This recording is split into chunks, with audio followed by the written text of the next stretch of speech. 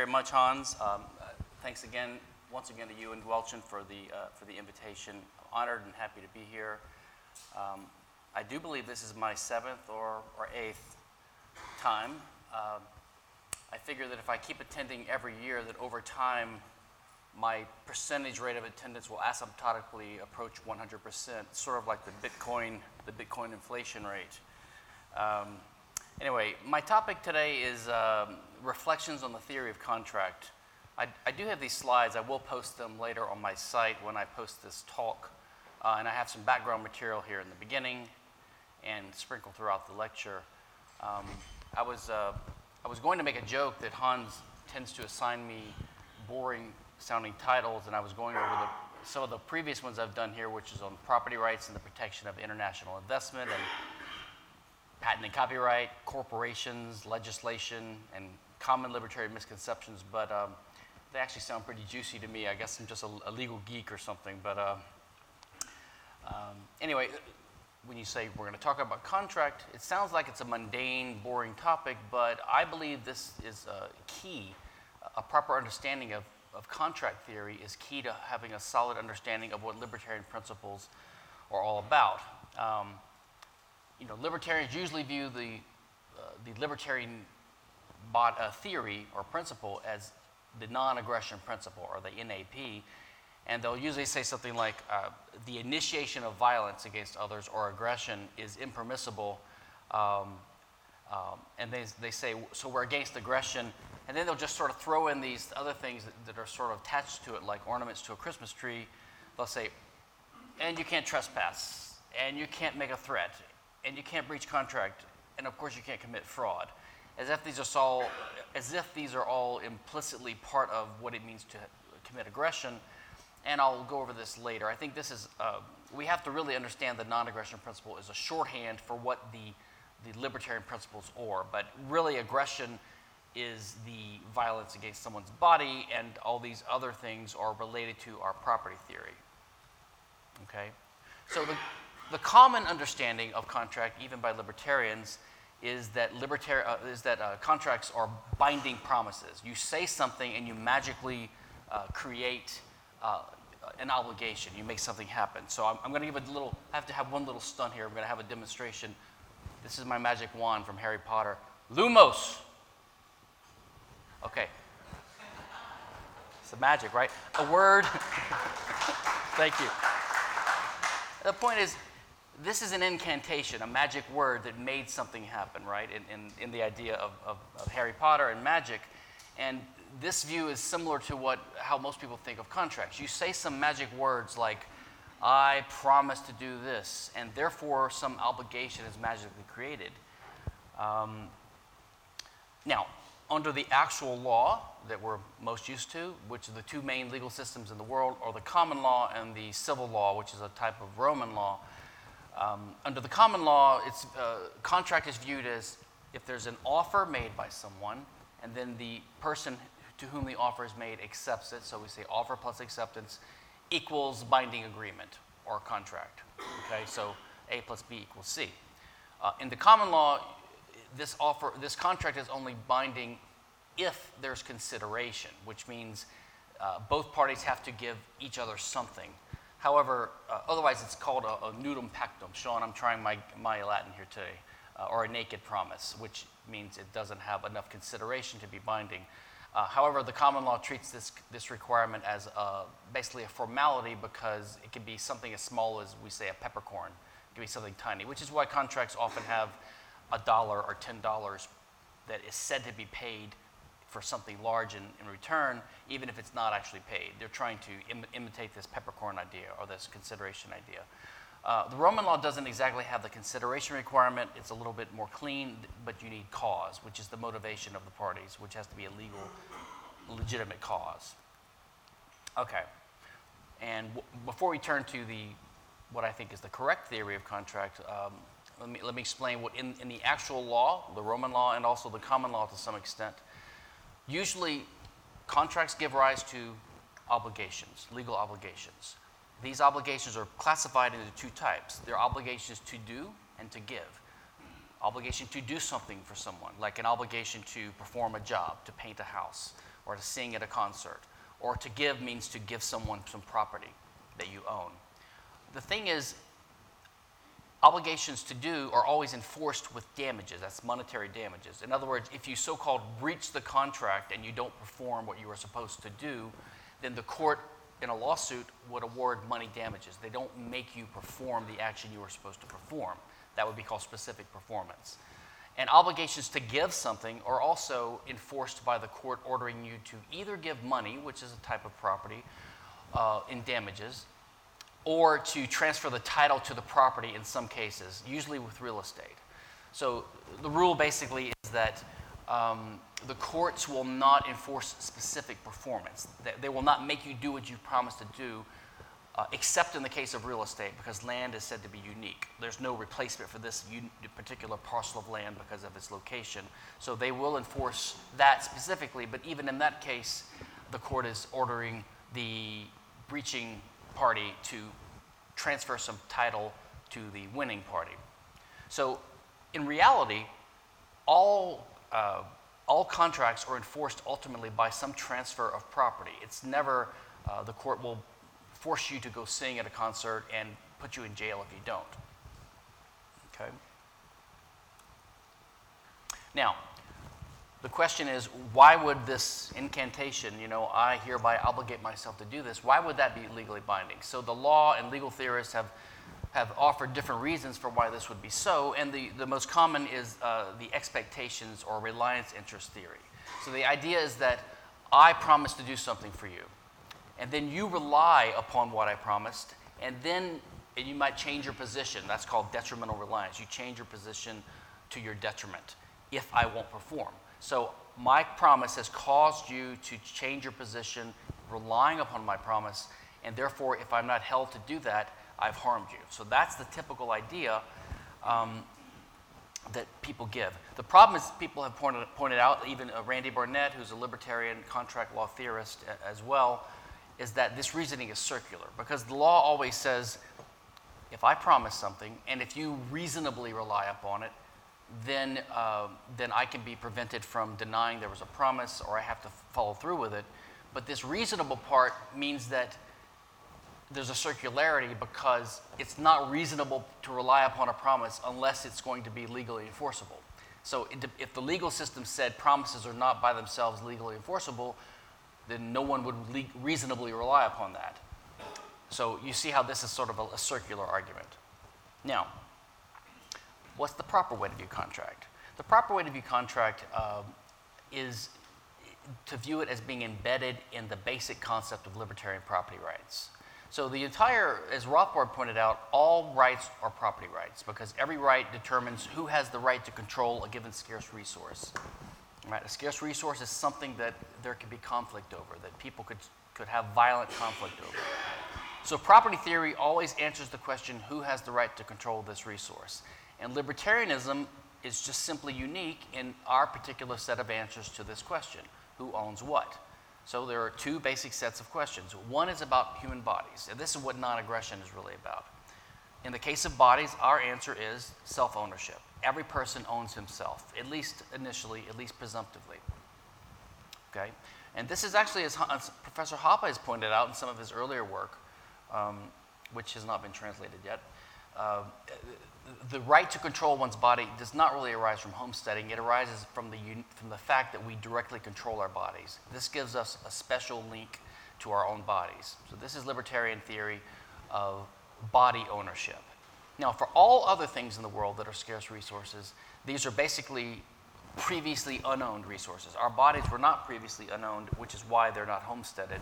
But other things in the world are at one point not used and not homesteaded, and then they become used by people. These are external resources.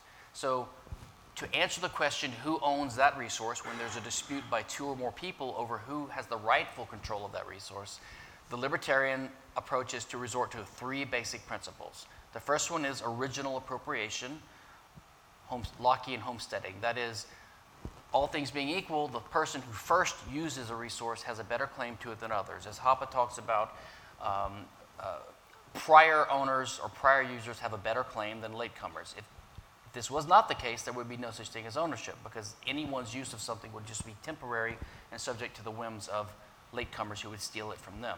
So prior owners have to have a better claim, all things being equal, than latecomers, unless the prior owner voluntarily transferred the property to someone else. This is what contract is. So that's the consensual transfer.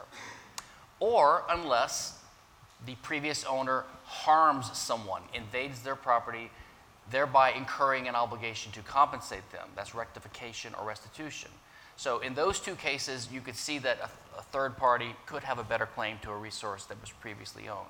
So by resort to these three principles, we can, in principle, determine who owns any given resource in the world. So property theory is about the acquisition of resources, but also about the transfer of title to resources due to loss or harm or transfer of those resources. Okay, so involuntary loss, that is due to a tort or a trespass or crime, that's dealt with by punishment theory and restitution theory. Voluntary transfer is dealt with by contract theory. So this is what contracts are. Contracts are not binding promises. Contracts are simply transfers of title to property. Now, and if you think about it, this is what property rights are. Property right means a human being is assigned the ownership of a resource, including your body, which means you have the right, it's called exclusive ownership. Why do we say exclusive? Because you have the right to exclude other people from using your property, or you have the right to consent or give them permission, or sometimes called license to use your property, including your body. So examples of when you give consent to use your property would be letting someone hug you or kiss you or have sex, getting a massage, having surgery, having a surgeon cut into your body with your consent, entering a boxing match and getting hit by someone, inviting people to a party at your home and they enter into your home and they're using your home, renting your car, renting a car from someone, you have temporary use of the car. These are all examples of the owner giving consent to someone else to use the property.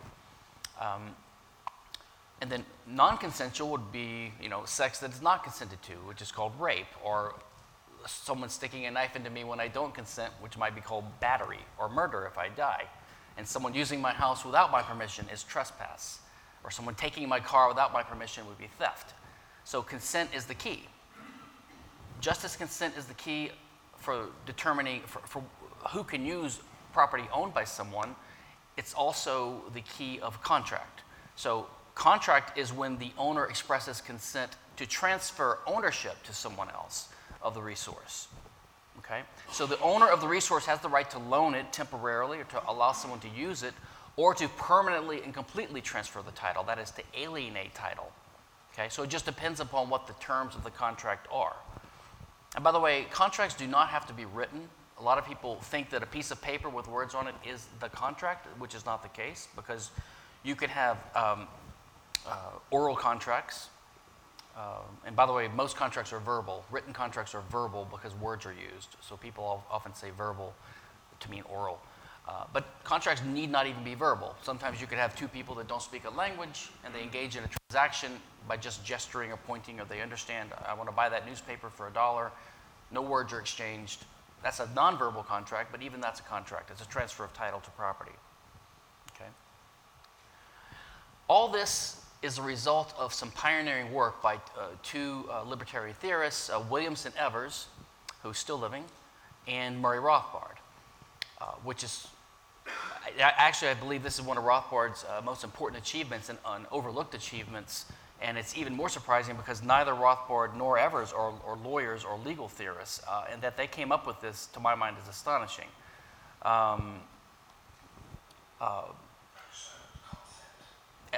It's okay.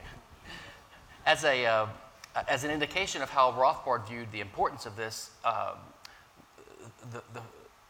Williamson Evers published his pioneering article on this in Volume 1, Issue Number 1, the first article of the Journal of Libertarian Studies in 1977. Okay? And then a few years later, Rothbard had a chapter in his Ethics of Liberty based upon Evers' work where he elaborates this theory as well. So my initial thinking was that Evers was a genius, and he is, and he came up with this idea, and then Rothbard built upon the work. But later I discovered that in 1974, 3 years before Evers' article, Rothbard has this really important article, Justice and Property Rights, where he has a few paragraphs hinting and suggesting at the basis of this contract theory. So what I believe happened is that Rothbard, this is really Rothbard's theory. He had discussions about it with Evers. So Evers took it and wrote his article. Rothbard published it in issue number 1 of the JLS, and then Rothbard built upon it. So this is honestly Rothbard's theory as elaborated by Evers. And I finally tracked down Bill Evers about 2 years ago after trying for maybe 5 or 10 years, because he's difficult to get hold of and he's not initially very friendly.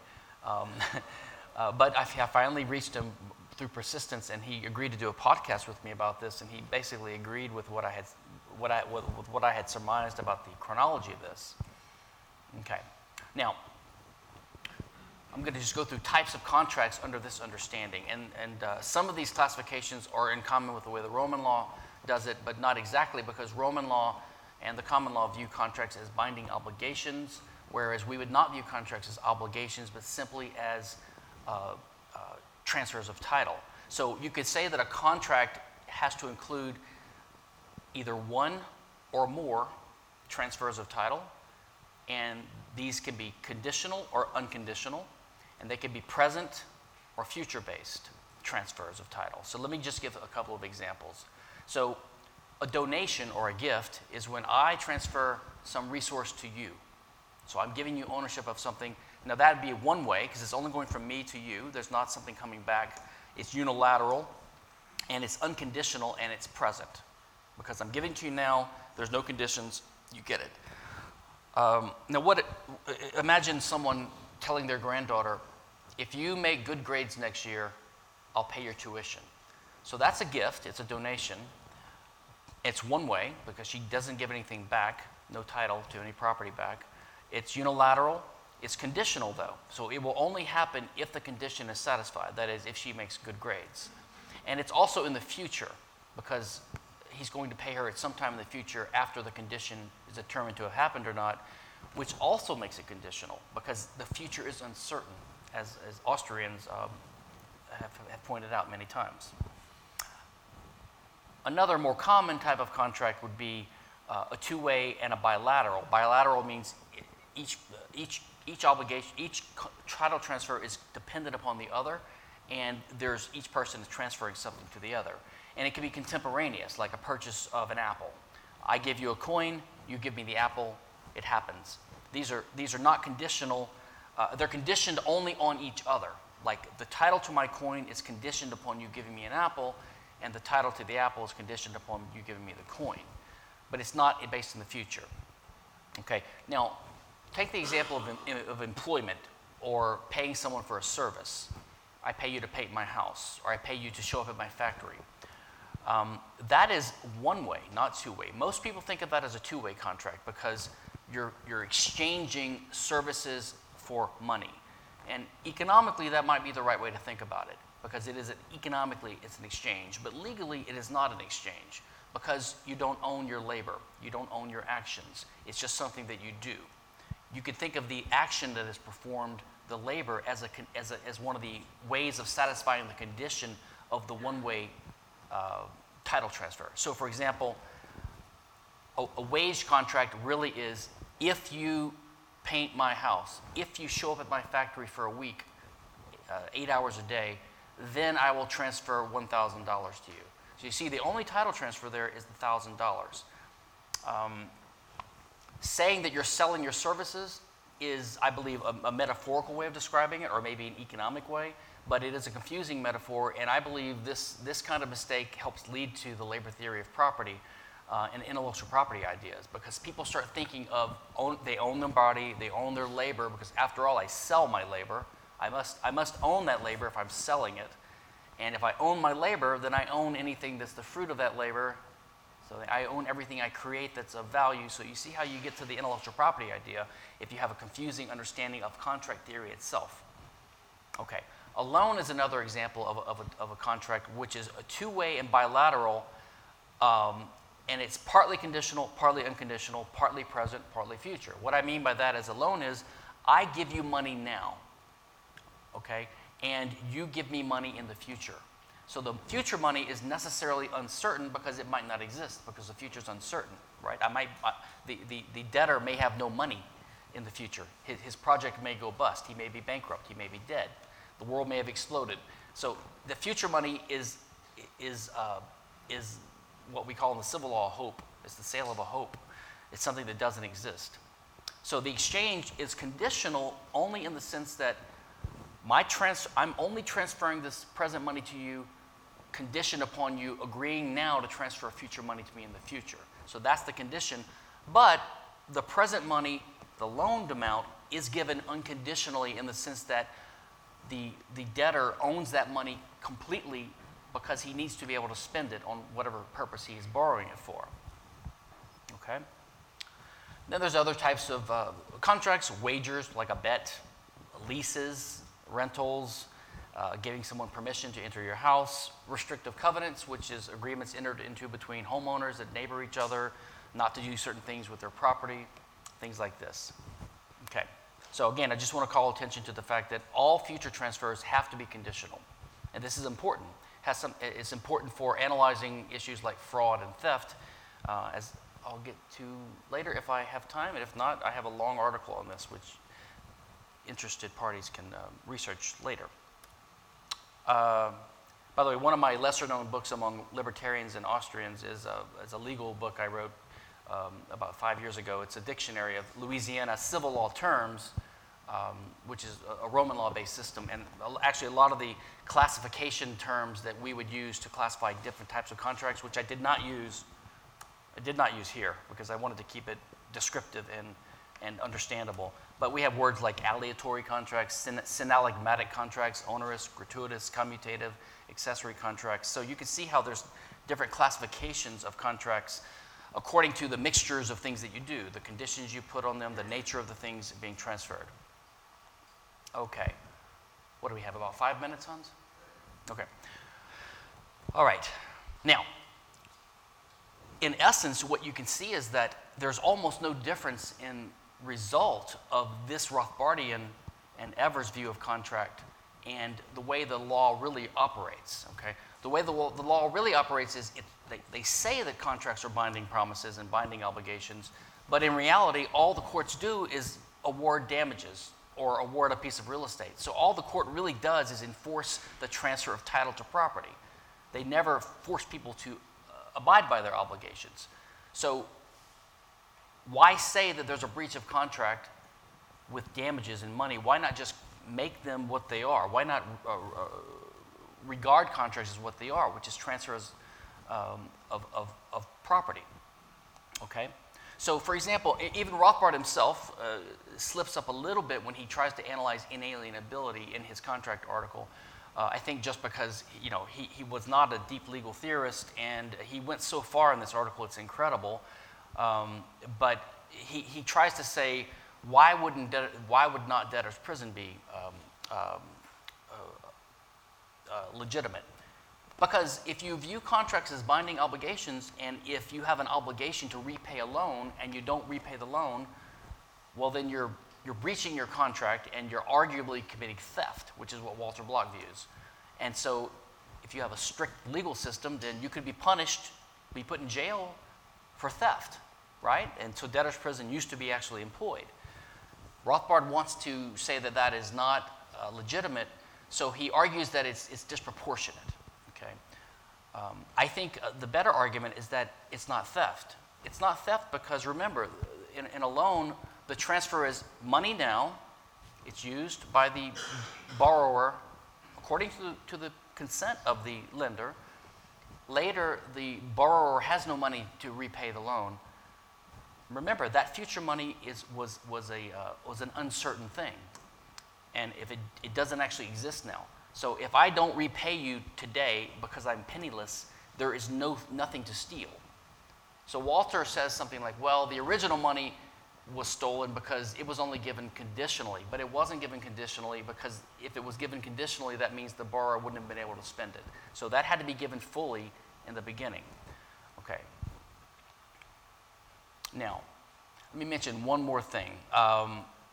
In my article on this, I go into why this view of contracts explains whether our bodies are alienable or not, okay?